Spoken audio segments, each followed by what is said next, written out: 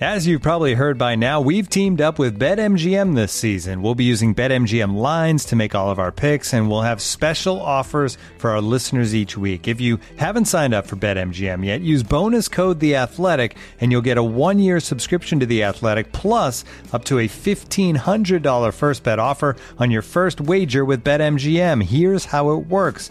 Download the BetMGM app and sign up using bonus code The Athletic. Make your first deposit of at least $10. Place your first bet on any game and claim your voucher for a 1-year subscription to The Athletic. See BetMGM.com for terms. U.S. promotional offers not available in D.C., Mississippi, New York, Nevada, Ontario, or Puerto Rico. Gambling problem? Call 1-800-GAMBLER. Available in the U.S. Call 877-8-HOPE-NY or text HOPE-NY 467-369 in New York. Call 1-800-NEXT-STEP in Arizona. 1-800-327-5050 in Massachusetts. 1-800-BETS-OFF in Iowa. 1-800-270-7117 for confidential help in Michigan. 1-800-981-0023 in Puerto Rico. First bet offer for new customers only in partnership with Kansas Crossing Casino and Hotel. Don't forget, if you haven't signed up for BetMGM yet, use bonus code The Athletic, and you'll get a 1-year subscription to The Athletic, plus up to a $1,500 first bet offer on your first wager. This episode is presented by BetMGM, the exclusive betting partner of The Athletic. Sign up at BetMGM.com using the promo code TheAthleticPod. Hello and welcome to another edition of the Standing Room Only podcast. Yes, I'm your host, Ben Standing, and I cover the Washington football team for The Athletic, which means this weekend I will be in Las Vegas for the Washington football team's game against the Las Vegas Raiders. Can they keep this winning streak alive? What a world we're living in, that the Washington football team, after that loss in Denver, the only team in the NFC that had a worse record, the winless Detroit Lions, and now 3 games later, they are the 7th seed of the NFC. It's an incredible turnaround. Here to help me discuss that on this episode, first off, Pete Hailey from NBC Sports Washington joined me. We talked on Wednesday at practice, got into kind of just what's going on here with this team. What do we make of this turnaround? And, got a little bit ahead in terms of the mood change, I think, around town, around this team and so on. A fun conversation with Pete, who is a very interesting and smart kid when it comes to these things. I just want people to keep an eye on Pete Hailey. I got some stock in Pete Hailey. Secondly, our friend Mark Bullock is back. Obviously, Mark does great film breakdown over on his Substack, and you can follow Mark on Twitter at MarkNFL. Mark and I he wrote a couple pieces this week about the secondary, and it's been really interesting to me to see this Landon Collins evolution and change and what it's meant and why has it been more effective.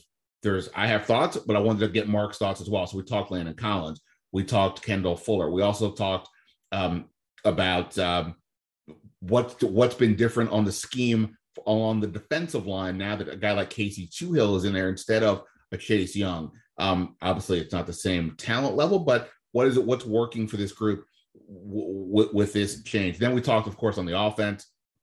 We got into Taylor Heinicke, right? Obviously, I want to get Mark's take on this evolution that Taylor Heinicke has gone through this year.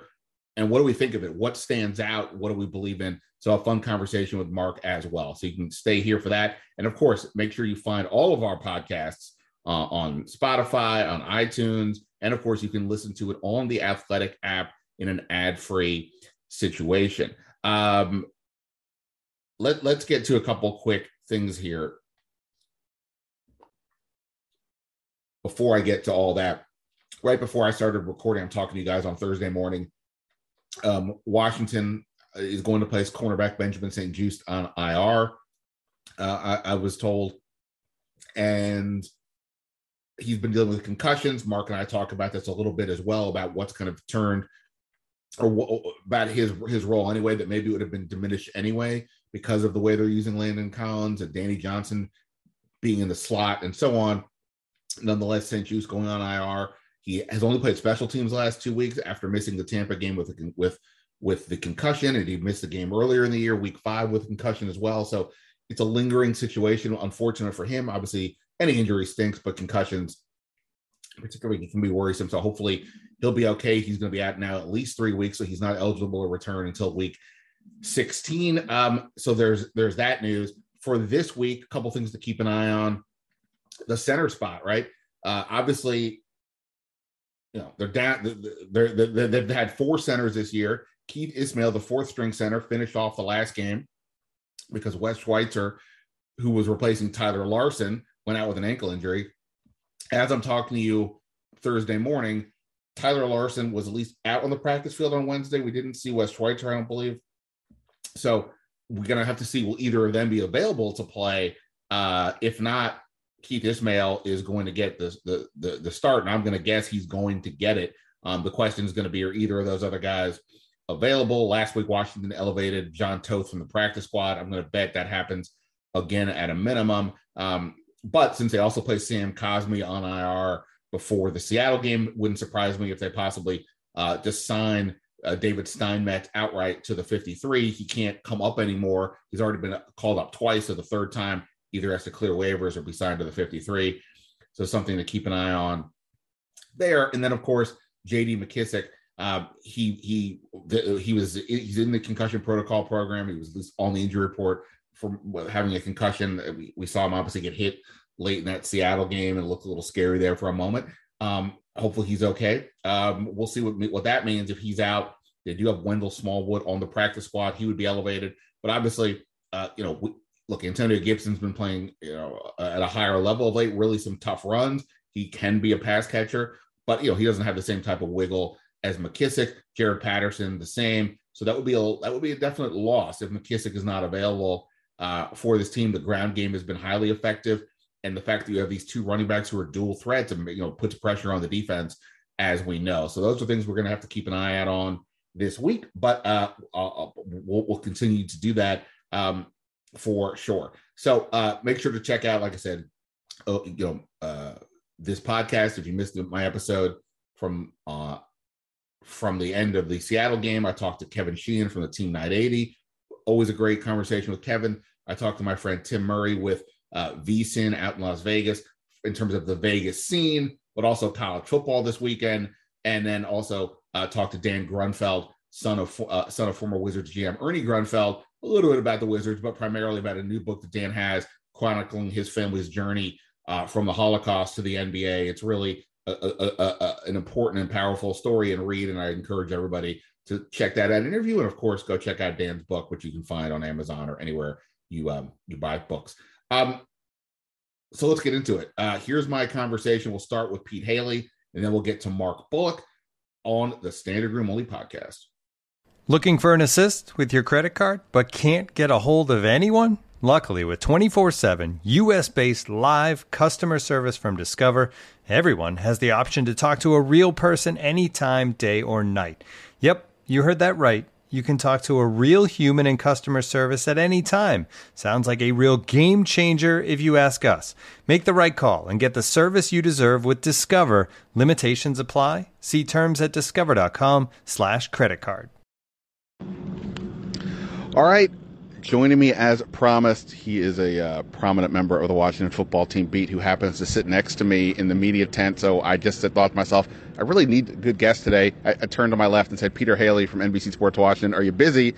He said, well, yes, I'm very hardworking like you, but I'll give you a few minutes. So here we are, standing outside the media tent. We're going to talk about the Washington football team heading to Vegas. Peter, first off, thank you for doing this. How are you doing? It's week 13? At this point? How are we doing? It's been a long road to the season, ups and downs. How are you feeling? I've been good. You've kept me sane here as a fellow seatmate. It's weird that you're calling me Peter all of a sudden. We're friends. You can call me Pete. Well, I just go out with what Ron Rivera does, and he likes to call you Peter in the Zoom. I'm pretty sure that's just him reading my Zoom username. I should switch it to Pete. I could switch it to Brian. I feel like you would just call me Brian if I ask a question. But it's been fun. This past month has really rejuvenated a lot of us, and I'm very thrilled that this team is playing meaningful football all of a sudden. It's funny you say rejuvenated a lot of us, right? Because the winning streak is about the team. And, they obviously went from, it's unbelievable. After the Denver game, they had the only team in the NFC with a worse record was the winless Detroit Lions. And 3 games later, 3 games for this team, They're now the 7th seed. I think that probably says more about the rest of the conference than it does them, but it's given now some new hope to the whole situation. And then more specifically, or not more specifically, but then like you said, it makes everything around for all of us feel better, and it is more enjoyable to cover something that's fun and interesting. Definitely way more fun as JP Finley, my colleague, comes out here. JP's been in a better mood. Everybody's in a better mood, and it went from, like, after the bye, we looked at each other and we said there are more games to go than have already happened, and it felt like the next 2 months were going to be endless. Now I'm thrilled to watch this team play football every week and track Taylor Heineke's improvement and how the defense is getting better and what crazy things Gibson's going to do on the ground, and McLaurin, how he's going to cut up fellow corners. So, it's been really nice, and I hope they can win this Sunday, get to 6-6, and make those final 5 NFC games as thrilling as they looked when the schedule first came out. On a football team, when you have 3 distinct groups that have no real interaction with each other, and then within those groups there's tons of different positions, and then there's injuries, then there's the opponent you have to factor in what's going on in their world. There's so many variables that could say, why is something happening?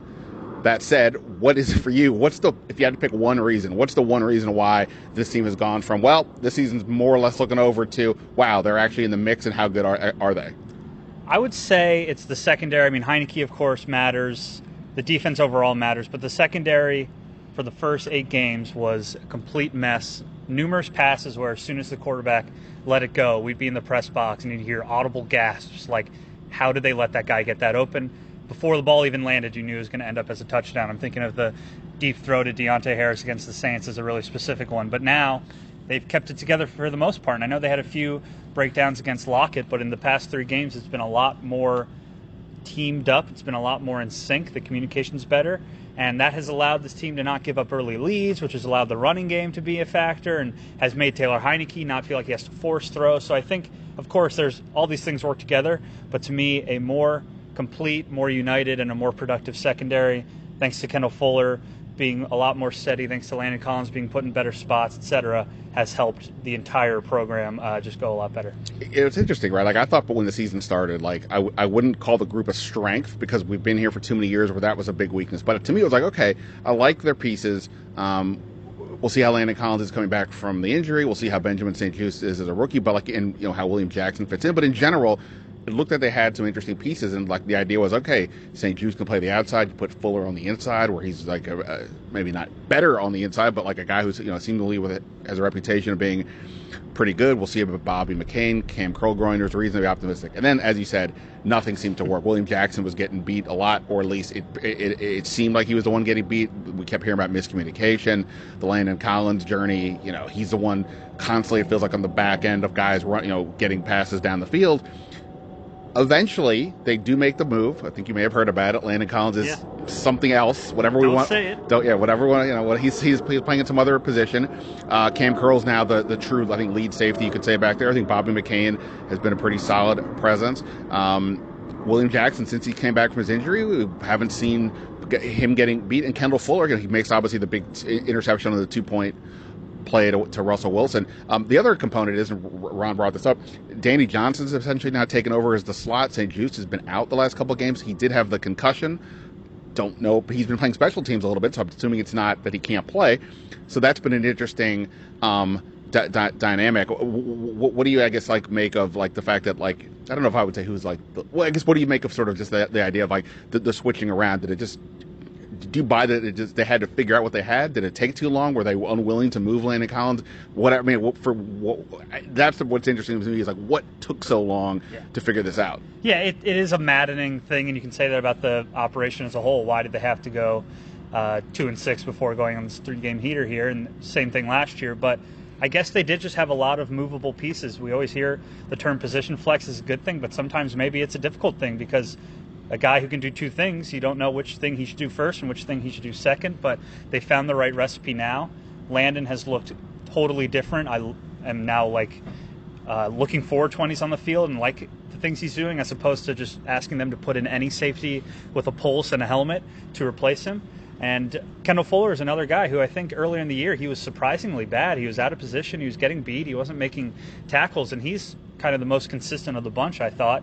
And you we're surprised to see a player who's so smart and has such a good reputation struggle so badly. But even him, he had to be put in a little better spot. So, yeah, I think maybe the coaches were a bit stubborn early on, but I also give them credit for sticking to it, and the players for not losing their minds, because that secondary did not look like it was a fun place to play for a while, but they kept saying how they're still playing together and had good chemistry, and it was going to work out, and right now it's working out. So one thing that's interesting to me a little bit is, so Rivera keeps saying, if I say excuse, I don't mean he's making an excuse, but he's trying to explain the situation is that, hey, well, we have a lot of new pieces in the secondary start of the year, and this would apply to other units as well, and that, it takes some time to get guys going and so on and so on.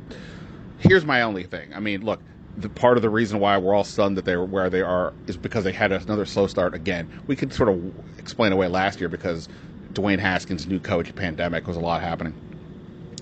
Less so this time because you were coming in with higher expectations. You added some interesting vets. Yes, there were the injuries, especially on offense. But when he talks about that, you have guys who are going to come in new and you have to acclimate. Well, here's the thing. Bobby McCain is going to be a free agent at the end of the year. We'll see if Landon Collins is back. We all, I think, kind of assumed he might be gone as a salary cap cut, but who knows? Danny Johnson, if he's now the nickel back, he's technically a free agent.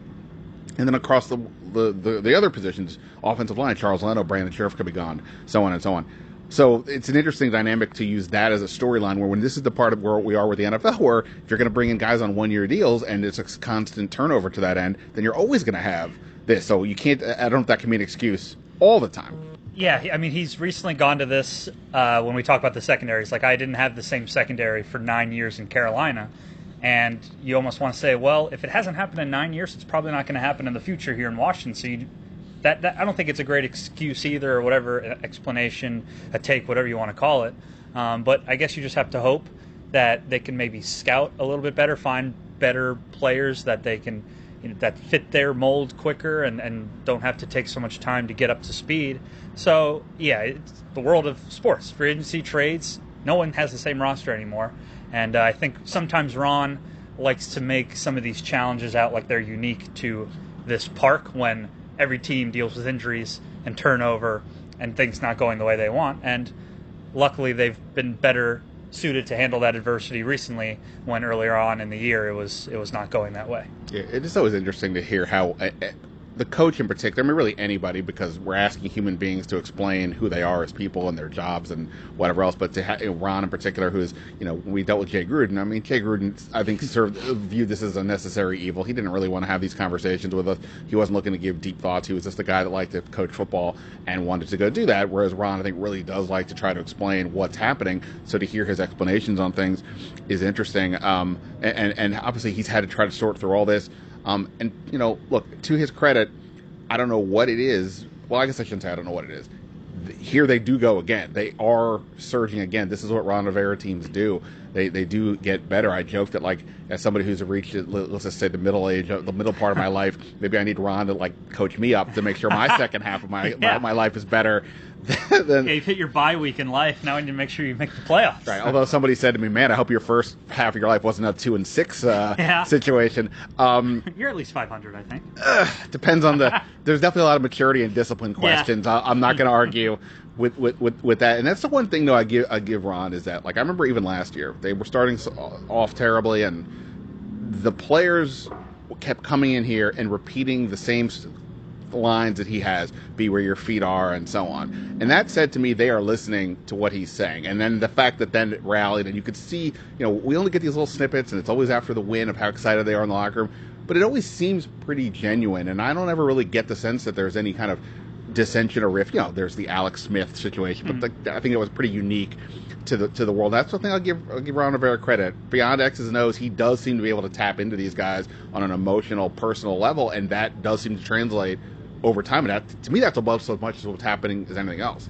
Yeah, I think there are types of head coaches in the NFL. You have your X's and O's guys who are really good at scheming things up and put their guys in amazing spots. But then maybe you have people like Ron who aren't the best with in-game strategy, and they annoy you with timeout usage, and sometimes they confuse you with fourth down calls, but they're good at the people management and keeping the locker room together. Because, like I said earlier about the secondary, this first couple months sucked for everyone.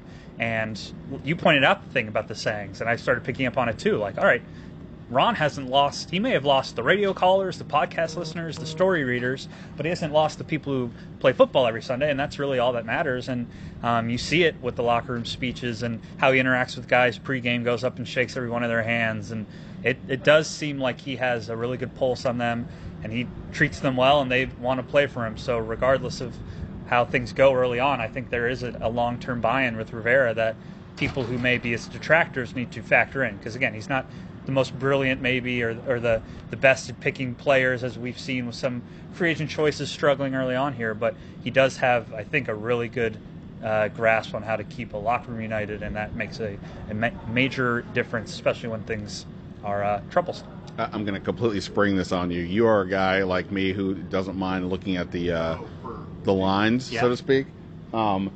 What have you noticed anything from let's just say a player prop perspective? We are going to Vegas after all. I mean, gambling is pretty legal everywhere at this point, but we're going to Vegas. Yep.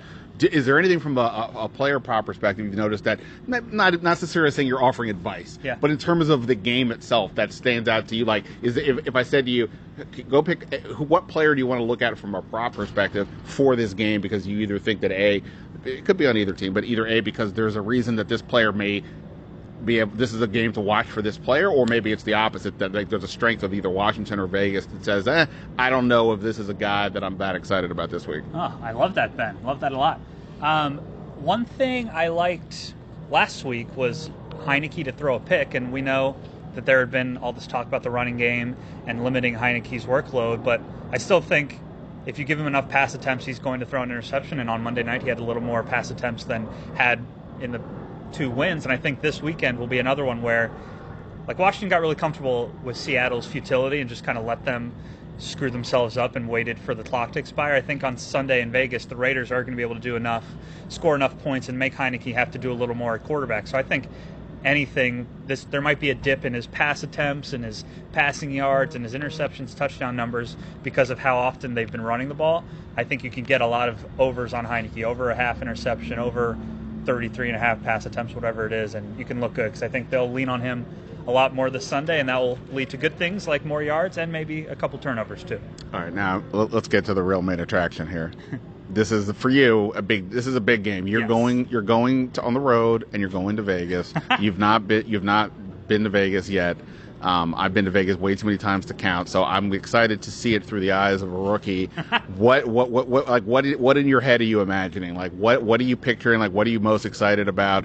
We can be real. You don't have to say the game. I'm excited to see the new stadium, sure. To be honest, especially in the context of this place. We'll keep talking about stadiums, so I'll go for that. But in terms of the rest of it, you can be real. Nobody's listening. Certainly not your parents. What do you want to know? What are you excited about to see when you get out there? Yeah, my mom calls podcast iPod, so there's zero chance she's among your millions of listeners. But one thing, there's all the stuff. I can't wait to double down and play blackjack and have drinks coming left and right. But one thing that I was kind of sleeping on that Mitch Tischler reminded me of is college football out there starts at 9 a.m. Yeah. So I think Saturday morning my breakfast is not going to be Cheerios and an apple. It's going to be some Bud Lights and some parlays on various college football games and sitting in a sports book. So that's going to be tremendous. But all of it, just walking down, seeing the various casinos, the various environments, the various characters, I can't wait. I get out there Friday, 10 a.m. Vegas time, and I'm going to be soaking it all in as soon as we get out there. And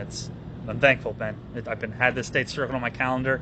I thought maybe I wouldn't be able to make it, but I have, by some grace of God, and no FOMO for me. I'll be a part of it with all of you. Yeah, I know the coaches like to tell everybody don't look ahead to the schedule. Oh, that was an impossibility with this one. No, we're looking ahead. No offense to Charlotte in the last game, but we got to get through this. I'm glad that's why it's good. Everybody came out with a win in Charlotte. The team, the rest of us, because it's all right. You know what? We need to look. We're looking past you, and here we are. We're heading to Vegas. All right. Well, so lastly, I guess just what are your thoughts? What is going to happen? This is a really interesting one because, look, I think we're all trying to make heads or tails. Is this team actually good?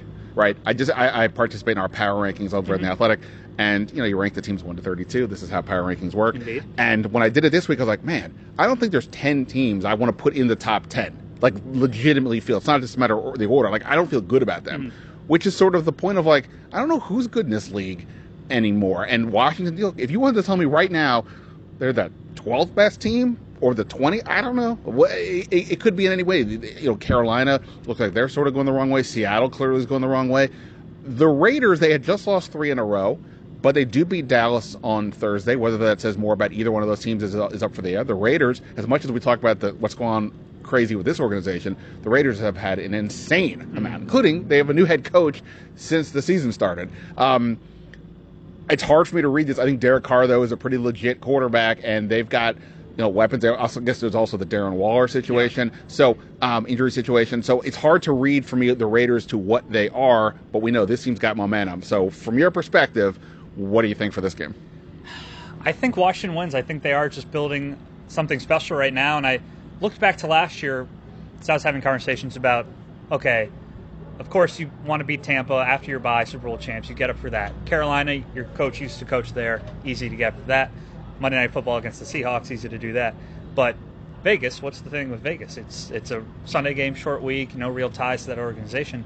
Well, last year when the Jack Del Rio. Sure. He's the one guy that didn't have a Carolina tie, and now they get his team. Yeah, I guess Del Rio could tell the D-line to go, destroy the Raiders for him, but I don't know if they'll buy in. But last year, when they beat the Steelers, they went out to San Fran 6 days later. That was another game that wasn't even in the right stadium. It was in Arizona, so that felt like a good letdown spot for this team, and they beat the Niners.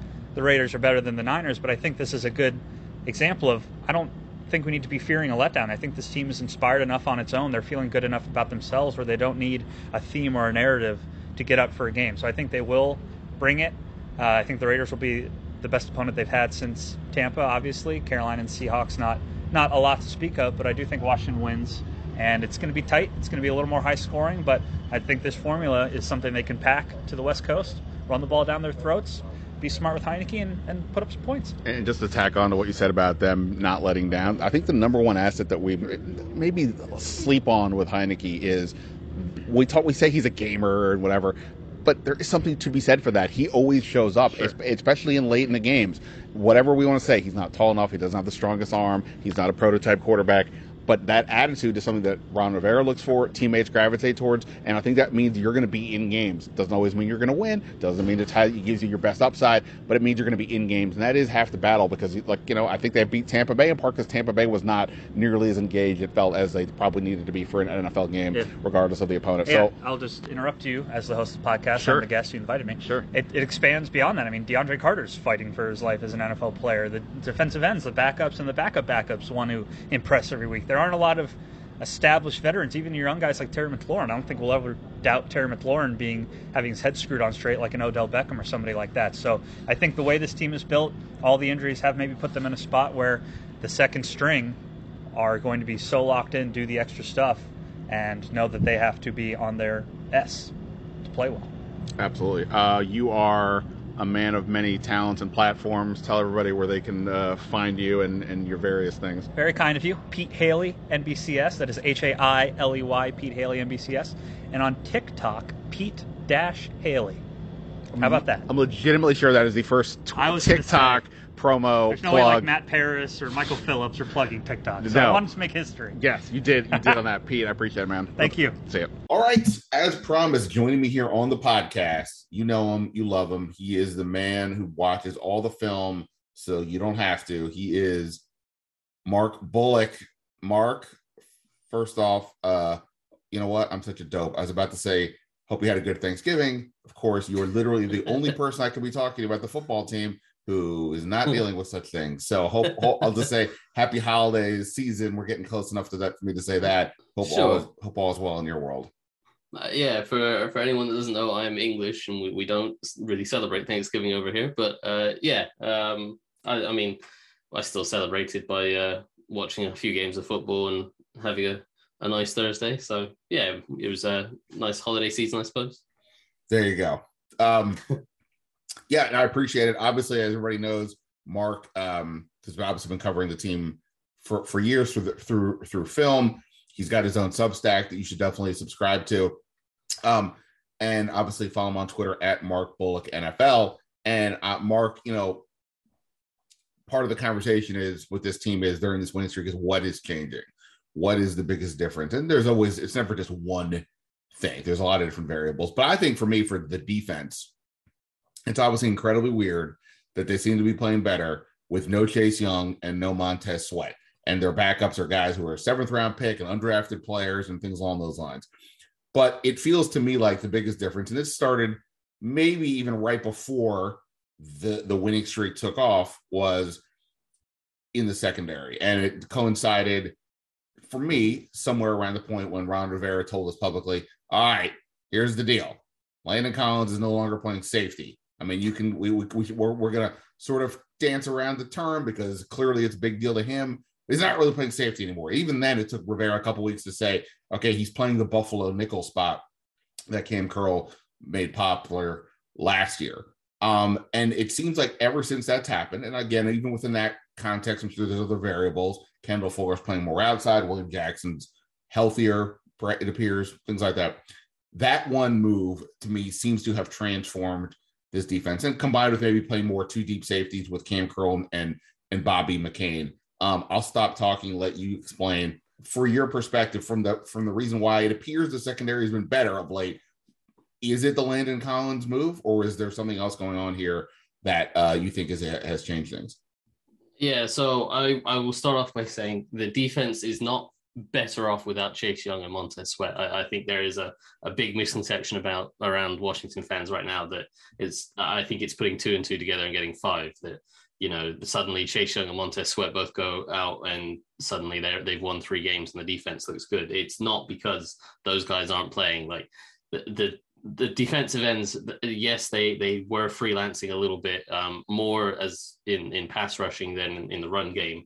But that doesn't, like, just because they might have freelanced and not had the best rush doesn't mean that it was their fault that William Jackson wasn't getting a play call and was trying to defend the same player that Landon Collins was in the flat and leaving a receiver go wide open down the field, you know? So like it's not due to it's not due to Chase Young and Montez Sweat not being in the team. I think, as you say, it's been kind of a factor of the different guys getting on the same page, William Jackson getting back healthy and the defense kind of simplifying what they're trying to do now. And Landon Collins finding his role. As you say, we can't really call it a linebacker because he doesn't want to be a linebacker. They've called it a Buffalo nickel. They've called it a drop down safety most recently. It's kind of a mix of all of that. Him and Cam Curl are playing a fairly similar role when they play a single deep safety coverage with Bobby McCain playing deep and Curl and Collins kind of play what's known as apex or overhang defenders, where they're kind of like at the depth of a linebacker. They're not quite over the slot receivers. They're kind of in between a linebacker and a nickel corner. And they're both doing it on either side of the field, and that is bringing them some real good success. And as you said, when they're playing some 2 deep coverages, it's Cam Curl that goes back and plays the deep half or a deep quarter with Bobby McCain, and Collins stays underneath, and that suits Collins' strengths, where he can keep everything in front of him and play downhill, and that's why we've seen Collins playing a lot better. In the secondary with the corners on the outside, you mentioned Kendall Fuller's been moved back outside. That's helped him a lot. He was struggling quite a bit in the slot. William Jackson, as I mentioned, kind of playing a little bit healthier and seems to have got on the same page with everyone. And I think a lot of that is down to that they're playing a lot more simpler coverages. They're not trying to do some pattern matching. They're not playing as much man coverage. They're playing a lot more zone coverage over the last few weeks of the win streak. And it's not particularly advanced or diverse zone coverages. It's a lot of cover 3. It's a lot of quarters. There's some fire zones where it's basically 3 deep, 3 under, and they send a fifth rusher. And just to emphasize your point about the zone, according to True Media, during the 3-game winning streak, they're playing zone 83.7% of the snaps. I don't have the exact comparison to what it was during the first 8 games, but it definitely wasn't that. And there were some games where they were playing, even a bit more man, depending on the opponent. So not more man than zone, but just more man in general. Sure. So that's definitely been a big difference. Sorry, go ahead. They definitely are. They're playing more zone and they're playing more basic zones where it's not a case of like you're matching your coverage to different routes and reading the receivers, how they release. And if someone goes outside, I'm taking him, but if he goes inside, then I have to look for this other guy. It's a lot less complicated than that right now. They're still doing a bit of that, but for the most part, it's kind of drop to your spot, cover 3 quarters, and as I said, the fire zones where they rush a 5th guy and it's 3 deep, 3 underneath, and that's working for them. And the pressure up front from guys like Jonathan Allen has helped, but the different blitz schemes they've used, it has been decent. But yeah, it's basically a case of they've simplified things a lot more, kind of got back to what they were doing last year, and they figured out the right roles for Curl and Collins and McCain, and William Jackson and Kendall Fuller, and they kind of got everyone on the same page now, and that's why everything's looking a lot smoother and they're having a lot more success. So I looked it up really quick. They were playing zone 63.4% in weeks 1 to 4, or sorry, weeks 1 to 8. So it's a 20% jump up now in the zone usage, compared to before. So look, the Landon Collins thing, look, he's obviously, let's start with the positives, right? He's obviously playing I would probably say it feels like he's playing the best he's played since he's been in Washington. 2019, so much has happened since then, I don't remember. But I feel pretty confident that was the case, because the concerns about him were, look, they existed the moment he was signed. They seem to grow, and then last year he was really struggling before the injury, and then this year, he looks spry coming out of training camp and so on. But using him, where he's being exposed on the back end, just always had problems. And it was weird because, right, this was a conversation all of us were having during the offseason. Cam Curl seemed like the better fit to play the safety position, in sort of the way you need to, like the modern era of being able to play on the back end, because he's got corner skills and a little more fluid of an athlete, and he's not coming off an Achilles tear. But they didn't do that. And Cam Curl had his snaps weren't even that high, relatively speaking, early on in the season. He went up like 6 games in a row, I think, with his snap count or snap percentage, in part because it wasn't like, I'm not saying it wasn't the 20%, but it was like in the 70s. Now he's on the field for every play. And it's just kind of like, okay, what took you so long?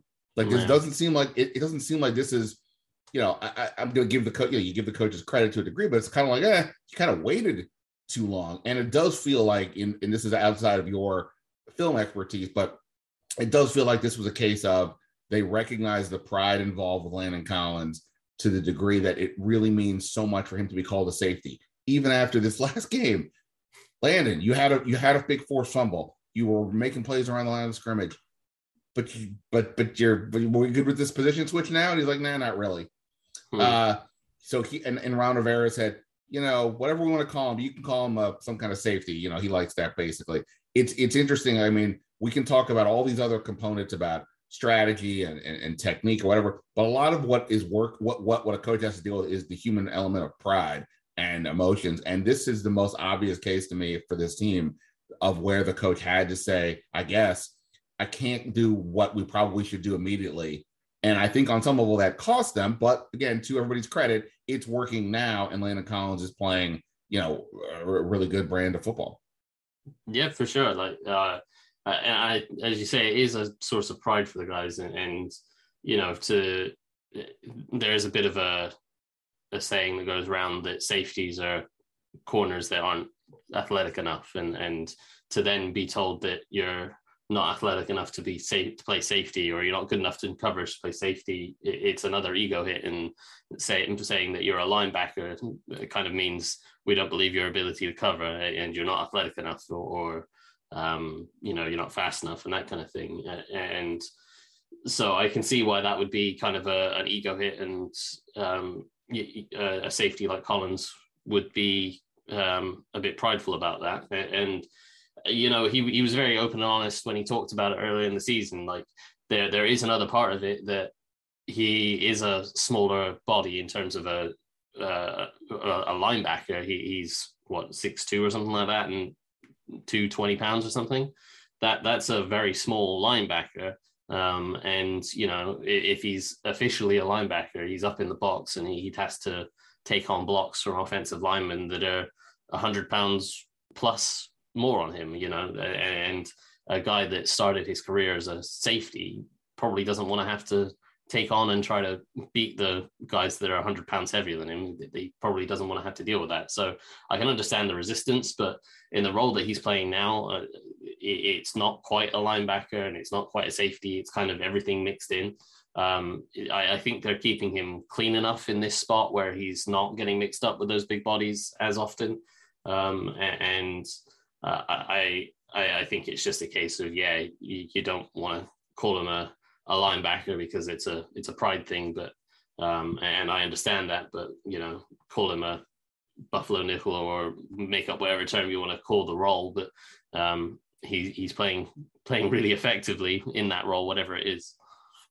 So here's the thing I don't understand, and I remember when so the Green Bay game was the game where Landon Collins' snaps went down a bunch. Danny Johnson was playing a lot more as the fifth defensive back.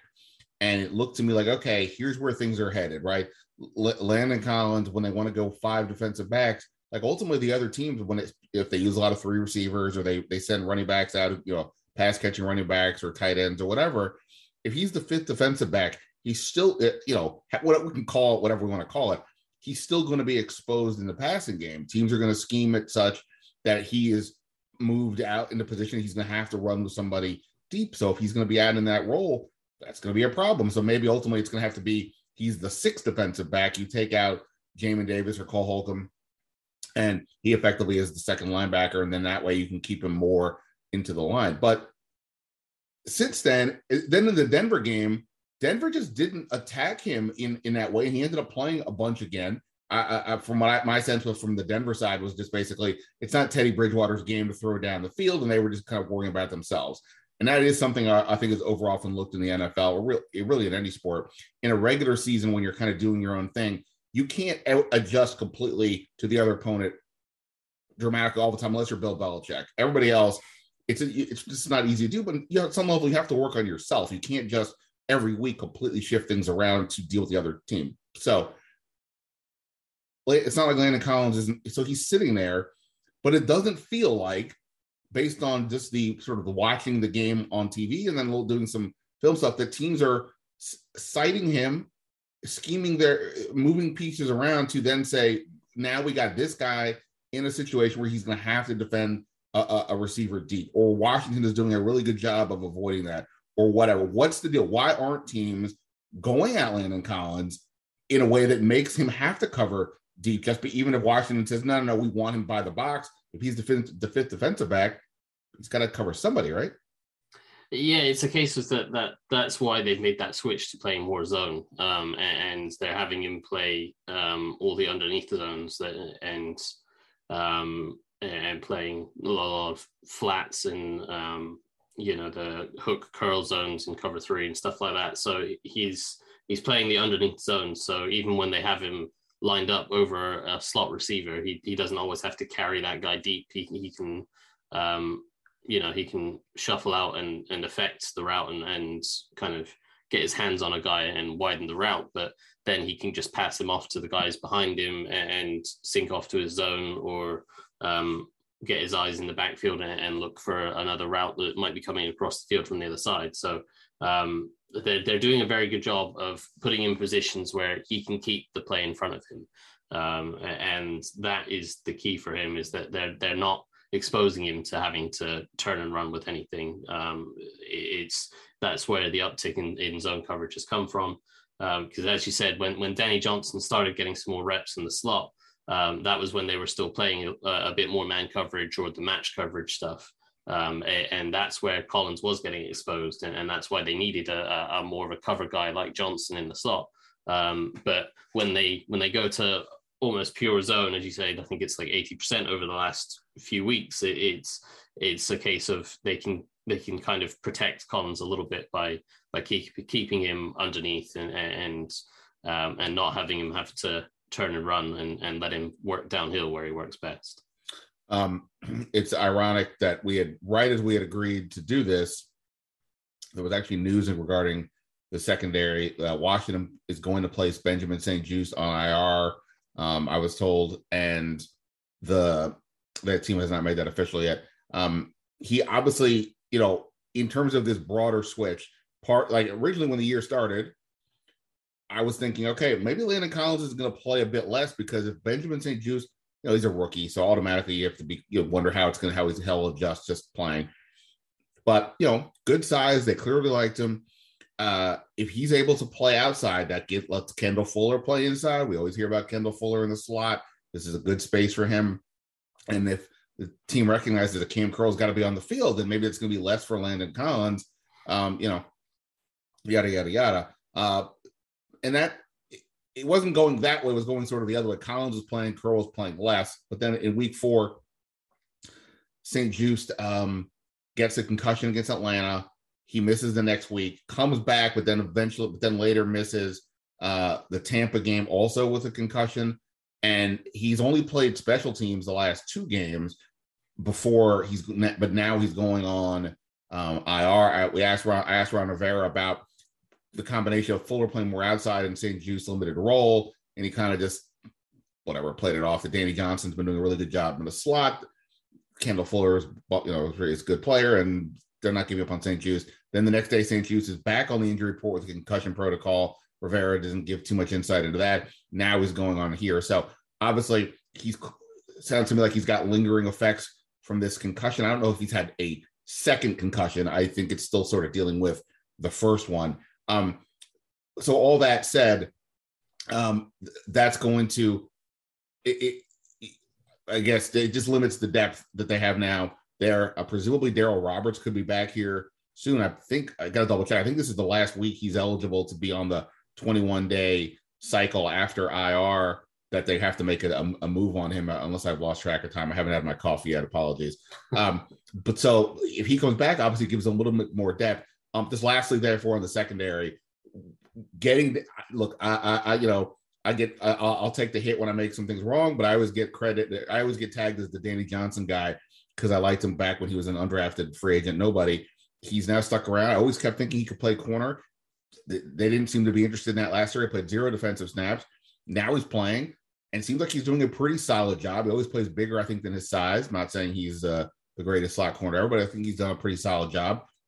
What's your sense of that? And I guess to that end, what is there a concern with this group anywhere if it's teams targeting Danny Johnson eventually or anything else? What are your? I'll stop talking. What's your sense of all that?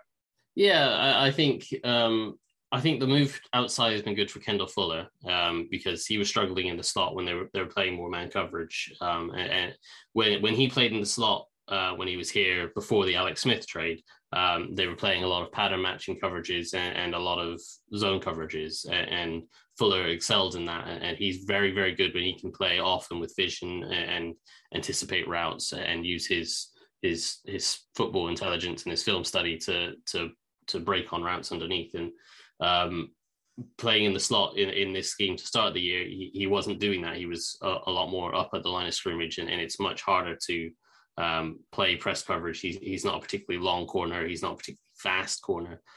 So it's hard to play press coverage against when you're not the biggest or longest guy against slot receivers that are quicker than you and can go either way without the help of the sideline. So I think him moving outside has really helped, and he's kind of gone back to where he was last year, where he can play often with vision and they can play zone coverages, and that really helps him. Danny Johnson, as you say, he's had a couple of nice plays. He had a real good one against the Panthers a few weeks ago where he broke up a pass on something like a 3rd and 4 on a concept that Washington has been beat on all season, and the Panthers clearly saw that and tried it again, and Danny Johnson clearly has done his homework and saw it was coming and broke it up. So that was a pretty flashy play that caught the eye. But otherwise, again, they're playing a lot of zone coverages. So as a slot corner, you're playing either a curl zone or a flat zone, and so as long as he can kind of drop to his spot, maybe impact any receiver that releases nearby, and kind of, shove them off their path a little bit just to impact their route and their release, and then get to his spot and get his eyes on the quarterback and make tackles. And he is definitely someone that is, even despite his size, he likes to come up and make a hit and make tackles, and he does a pretty good job of that. As long as they're keeping everything in front of him, he does pretty well. So, I think he's done fine. I think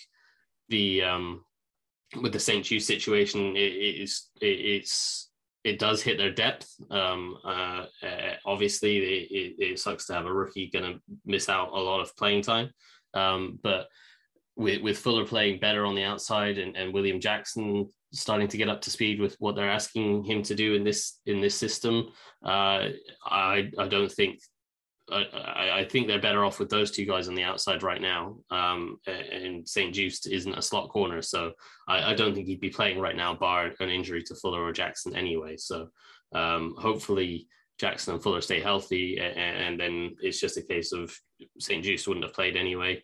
But obviously, if one of them gets hurt, then you have questions of who steps up outside. Yeah. By the way, I was thinking you keep mentioning a curl zone. Do we have to eventually start calling what they're doing a Collins zone? No, it's a curl zone for a curl route. I know. But I'm just saying, like, if they're playing more zone because of Landon Collins, maybe we should call it the Collins zone. And I don't want to derail this, and because I want to touch on a couple other things, but with St. Juste, I'm going to probably write about this later on at some point, so don't steal this until I do. Okay. But like with him, he if he's going to IR, they just put Sam Cosmi on IR. I do want to ask you about Jamie Davis in a second, but he's at a minimum had a relatively slow rookie season. De'Ami Brown has become gone from starter to really kind of being not essentially a non-factor. The rookie class has been collectively underwhelming this year, which is, it only makes what they're doing kind of even more remarkable when you figure I would have thought if they were going to have any success this year, it's not just that the pieces they brought back, but that these rookies would have to be contributing, obviously, because that's generally how these things work. They comprise, almost a fifth of the roster, where when you include Jared Patterson and all that, and yet they really haven't been, and yet the team is still functioning even with the injury. So it's kind of interesting on that front. Let me ask you this. I'm just going to spring this on you. So I do want to get on top of a couple topics, but I also want to keep you here forever. So if I throw out a name, what do you think? Can we do like a Twitter-sized answer for each thing? Like we'll just go rat-a-tat-tat. You give me a quick thought on what you think of this guy, and then people will then go back to read your Substack later on these guys. Yeah, we can give it a go. All right, so let's go to Jamin Davis. Obviously, he started off pretty slow this year. He's been out on the field more lately, in large part because of the John Bostic situation. But while the splash plays are still not there, I don't know that I'm seeing him getting picked on a ton. There's still some concerns, but what's your basic 30-second take on what his evolution has been this year? Yeah, the game's slowing down for him, and that's allowing him to read the play and react and play more on instinct than at the start of the season. He was very much slow and paused and frozen while the play was happening, and trying to figure out, is the running back keeping the ball, is the quarterback keeping the ball, what exactly is happening, and where do I need to go? And now he's playing a lot faster. He's not quite where you would hope he would be, certainly as a first round pick, but he's getting there. He's progressing slowly each week, and he's certainly, as you say, he's not the liability that he was at the start of the season, which kept him out of the lineup. He's playing a lot better. He's fitting the run a lot quicker, and so that's a step in the right direction, but still quite a few steps to go. It always threw me whenever we would see Chase Young drop into coverage, because I was like, really? Like, why? I understand from a scheme perspective, this is maybe something you want to try, but it seemed from a talent perspective, this didn't make a lot of sense to have Chase Young, one of your best pass rushers, doing this, just using him in a lesser way. It seems to me that, and I will admit I have not had a chance to go back and watch the Seahawks game yet, but I remember thinking in the Panthers game that Casey Toohill, who was a linebacker in college, was they were using some 5 defensive linemen sets against Carolina. And Toohill was playing sort of up as the end, but also a little bit of a linebacker. I don't know how much he was doing that this week, but is there some world in which, for what Jack Del Rio is trying to do with some of this, that actually having Toohill is better than having Chase Young? Again, I'm not talking about talent perspective and you losing the splash play opportunity, but like that there's something there with having that guy who could do different things. Maybe that's kind of working a little bit for what Del Rio is trying to accomplish.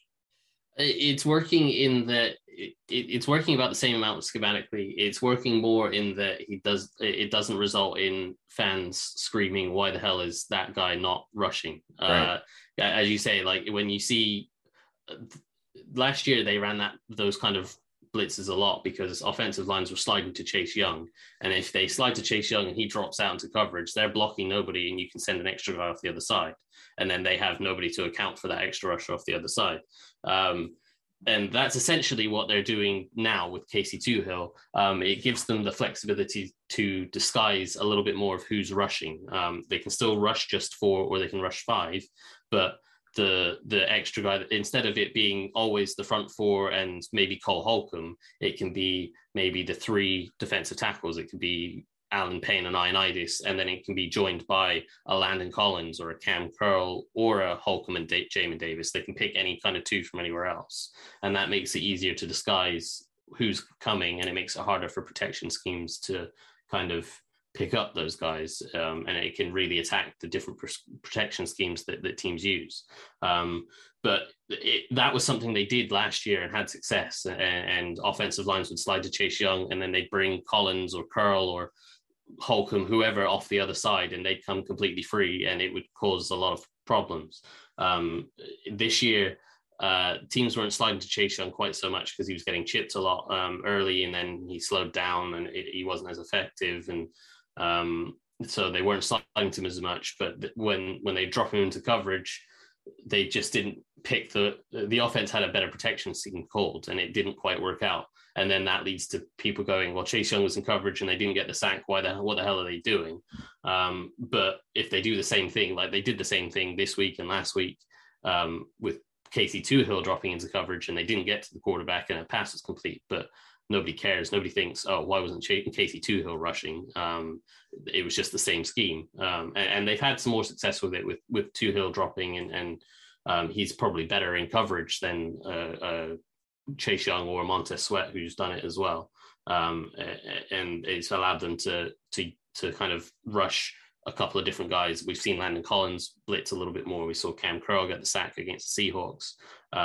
So that they've been able to kind of disguise a little bit more, perhaps, rather than feeling the need to have to rush Chase Young every single time. And the pressure from the fan base of, if you don't rush Chase Young and you don't get home, the kind of outrage of why are we not rushing him? But yeah, that's kind of the real difference of having Toohill in there, is more from a fan base perspective. And perhaps, as you say, he's probably better in coverage because he was a linebacker in college. Right. And I think that's probably also an example of where Chase Young is going to view him, like Landon Collins views himself as a safety. Chase Young is going to view himself as a pass rusher, and to whatever degree he's dedicating himself as a worker to this. I'm not saying he's not practicing these things, but he's viewing himself on that front. I'm sure on some level he's thinking, this is weird, and like that's not where my head wants to be. Whereas Casey Toohill is like, dude, what do you want me to do? Do you want me to do this? You want me to do that? Cool. Sure. I'm all in, and he's going to do the thing. And that comes back to the freelancing and things like that. Let's go to the other side of the ball. People like offense, I hear, Mark. I don't know. I don't know about that. So we'll get to Taylor Heinicke in a second. Two things that stand out to me, looking at the numbers, but just also the eye test.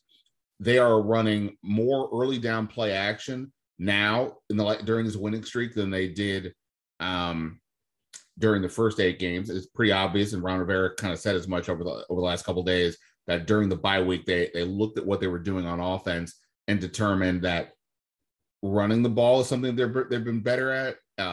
Getting Gibson a little time to rest clearly has helped. The offensive line, even with all the constant changes, has worked. So they put more emphasis on that. In addition, they were doing, I think they were running about 77% 3 or more receiver sets during the first 8 games. That's dropped to about 62%. during this winning streak. So putting more of an emphasis, whether that's two tight ends or having Gibson and McKissick out there a little bit more together, whatever, they've gone down that combination, which is obviously working the whole thing. It's helping them chew up clock. They're obviously having these long drives with this emphasis and so on. What stands out to you about whatever scheme changes that have been going on during this winning streak? Yeah, they've definitely been running the ball very well, and the play action comes off of that. And they've been matching up the runs and the play actions to kind of mirror each other. So that's been good. I think the thing more than anything else that stood out to me is how disciplined they've been to play this style of football, where it is taking what the defense gives you, running 3 or 4 yards of play, taking the check downs and dinking and dunking your way up the field and taking the long drives, like that stupidly long drive against Tampa Bay to kill the game. Like, it takes a lot of discipline. Teams will quite often let offenses play like that because they know at some point there's going to be a negative play. There's going to be a penalty. There's going to be a false start. There's going to be someone jumping off sides. There's going to be a hold or like a protection scheme issue, and there'll be a sack. And then suddenly you're behind the chains, and that will throw that whole style of offense off balance. But Washington has largely managed to avoid that. They've hardly had any penalties. The offensive line's protecting really well. Heineke's done a really good job of avoiding sacks and stepping up and getting positive yards when protection does break down. Antonio Gibson's made some really nice runs, even if they're just 3 or 4 yard carries. But if it's 2nd and 9 or 2nd and 10, and he makes up 3 or 4 yards, that makes it 3rd and manageable. So they've been keeping themselves ahead of the chains, and they've been really disciplined to not get knocked off of that and not kill drives because of that. So I think that for me has stood out more than anything else, is how disciplined it requires a lot of discipline to play that style of football, and they've managed to avoid any kind of penalties or negative plays that have knocked them behind the chains. Apologies if I had some background noises playing. Looking at some stuff was coming up as I was looking at something up on my computer. All right, last topic. No, not going to ask about how Mark's EPL team is doing. We're going to ask about Taylor Heinicke, because obviously so much comes down to the quarterback, and we can discuss all the different things, what's working, what's not working, and all this stuff. And ultimately, so much does come down to the quarterback. And without getting into this debate over whether he's a long-term answer or not, I'll just plug here quickly. Had a story up on the beginning of the week with David Aldridge about just that answer. You know, whatever Taylor Heinicke continues to show us will be enough for anybody to believe he's the long-term answer. What is clear now is he's getting the job done. That he's there. The team is 5-6. He's 5-5 in games he started. He's making smart plays. He's making plays with his legs. He's staying healthy, knock on wood. Some of these throws, he's completing a high percentage of his passes during this stretch. That throw to Cam Sims against Carolina was really just crazy to see how he threaded that in there. He's not afraid of the moment. We see this over and over again, him stepping up late in games to make plays and all that. I guess just the basic answer here is what's the thing that has stood out to you about his evolution over the course of the season? As Ron Rivera says often, he's still a young guy from an experience standpoint. He's 28, but from an experience standpoint, he's only started the 10 games this year and 11 regular season games overall, 12 with the playoff game. So where are you at? What stands out to you, I guess, about his evolution? And I know I'm asking a lot here, so hang with me. What do you see about his evolution? But I guess to that end, how interesting is it? Well, the interesting thing to me is that he's improved his accuracy and his ball placement. Through the first 8 weeks of the season, he was constantly throwing high. He was constantly throwing behind receivers. And, when you've got a guy like Terry McLaurin or Logan Thomas that can turn their back and make the adjustments in air and make some terrific catches like that, they can make him right. And a lot of the time they were doing that. But when he was throwing to different guys, they weren't always able to make that adjustment, and that was causing issues. And obviously there were times where he was throwing behind receivers and they couldn't make the adjustment and it was incomplete. So since the bye week, I'm not saying that he hasn't sailed a throw or thrown behind a receiver here and there, but in general, he's been far better at putting the ball out in front of receivers and throwing a lot more on time and not high sailing throws above them and behind them. That they've been out in front and allowing receivers to make catches, and not just make catches in stride, but pick up yards after the catch, rather than having to stop all their momentum to turn around and catch the ball and then get tackled straight away. So for me, that's been the standout, and that is a very odd change to happen suddenly in the middle of the season, because typically that means when you're throwing high and behind, it's a mechanical thing, and those things can be quite hard to fix. It's hard to get your footwork changed in mid-season. That's the thing.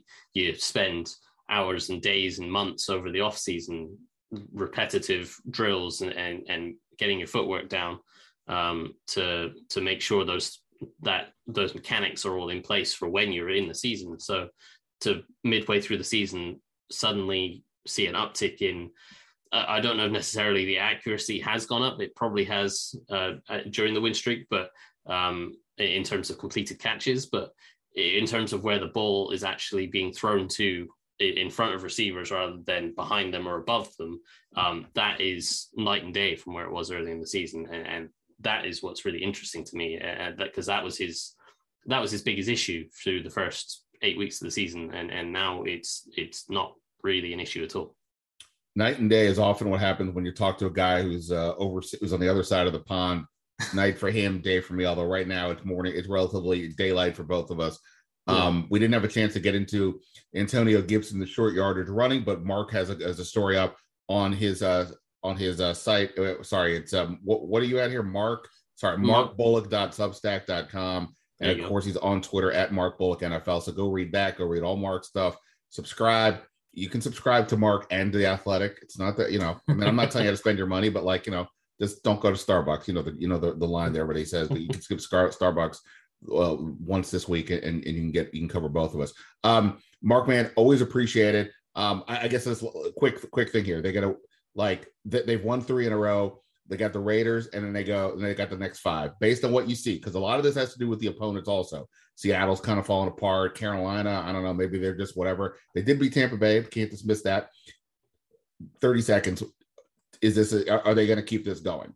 Are they going to? I'm not saying, is this surge going to keep going, or you think, or not so much? I think it has potential to. I think the Raiders certainly have had a lot of ups and downs.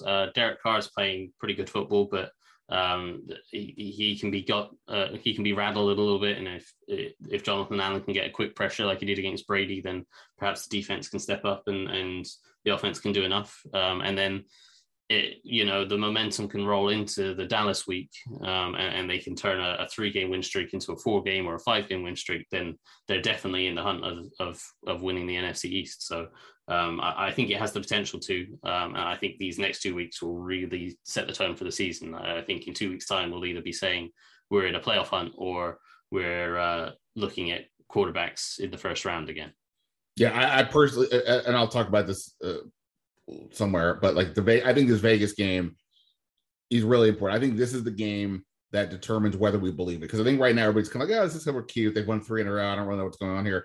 You beat Vegas 4 in a row. I don't care who you're playing. That's a real deal. And now you're clearly going to be in the mix for whatever that is to come. And the 5 games against the division opponents, it's all there to be had. Potentially even the division if Dallas continues to slip. So I think this Raiders game, from at least a minimum perception standpoint, let alone obviously a standing standpoint, I think is kind of pivotal. No perception change required when it comes to Mark's work. Always good, Mark. Appreciate it, man. Well, thanks for jumping in here late, and we'll talk soon. Of course, anytime. All right. Many thanks to Pete Hailey. Many thanks to Mark Bullock. Many thanks to everybody here for checking out the podcast. As always, I am headed to Vegas, as I said. Wish me luck on that front. And we'll be back next week with more podcasts. You guys have been great. I appreciate the support. And both here and over on The Athletic, and hitting me up on Twitter and sharing your thoughts to me on email, bstandick@theathletic.com. I always appreciate it. Hope everybody's having a great holiday season, so on and so on. And hope you're enjoying this ride. It feels a lot better, for everybody involved when the team is winning. There's more pep in everybody's step, and as opposed to dealing with the doom and gloom of what comes when the team is losing. And unbelievably, the Washington football team is doing nothing but winning right now. Let's see if it keeps going. But that's it for now. Ben Standig signing off. Until next time. See ya.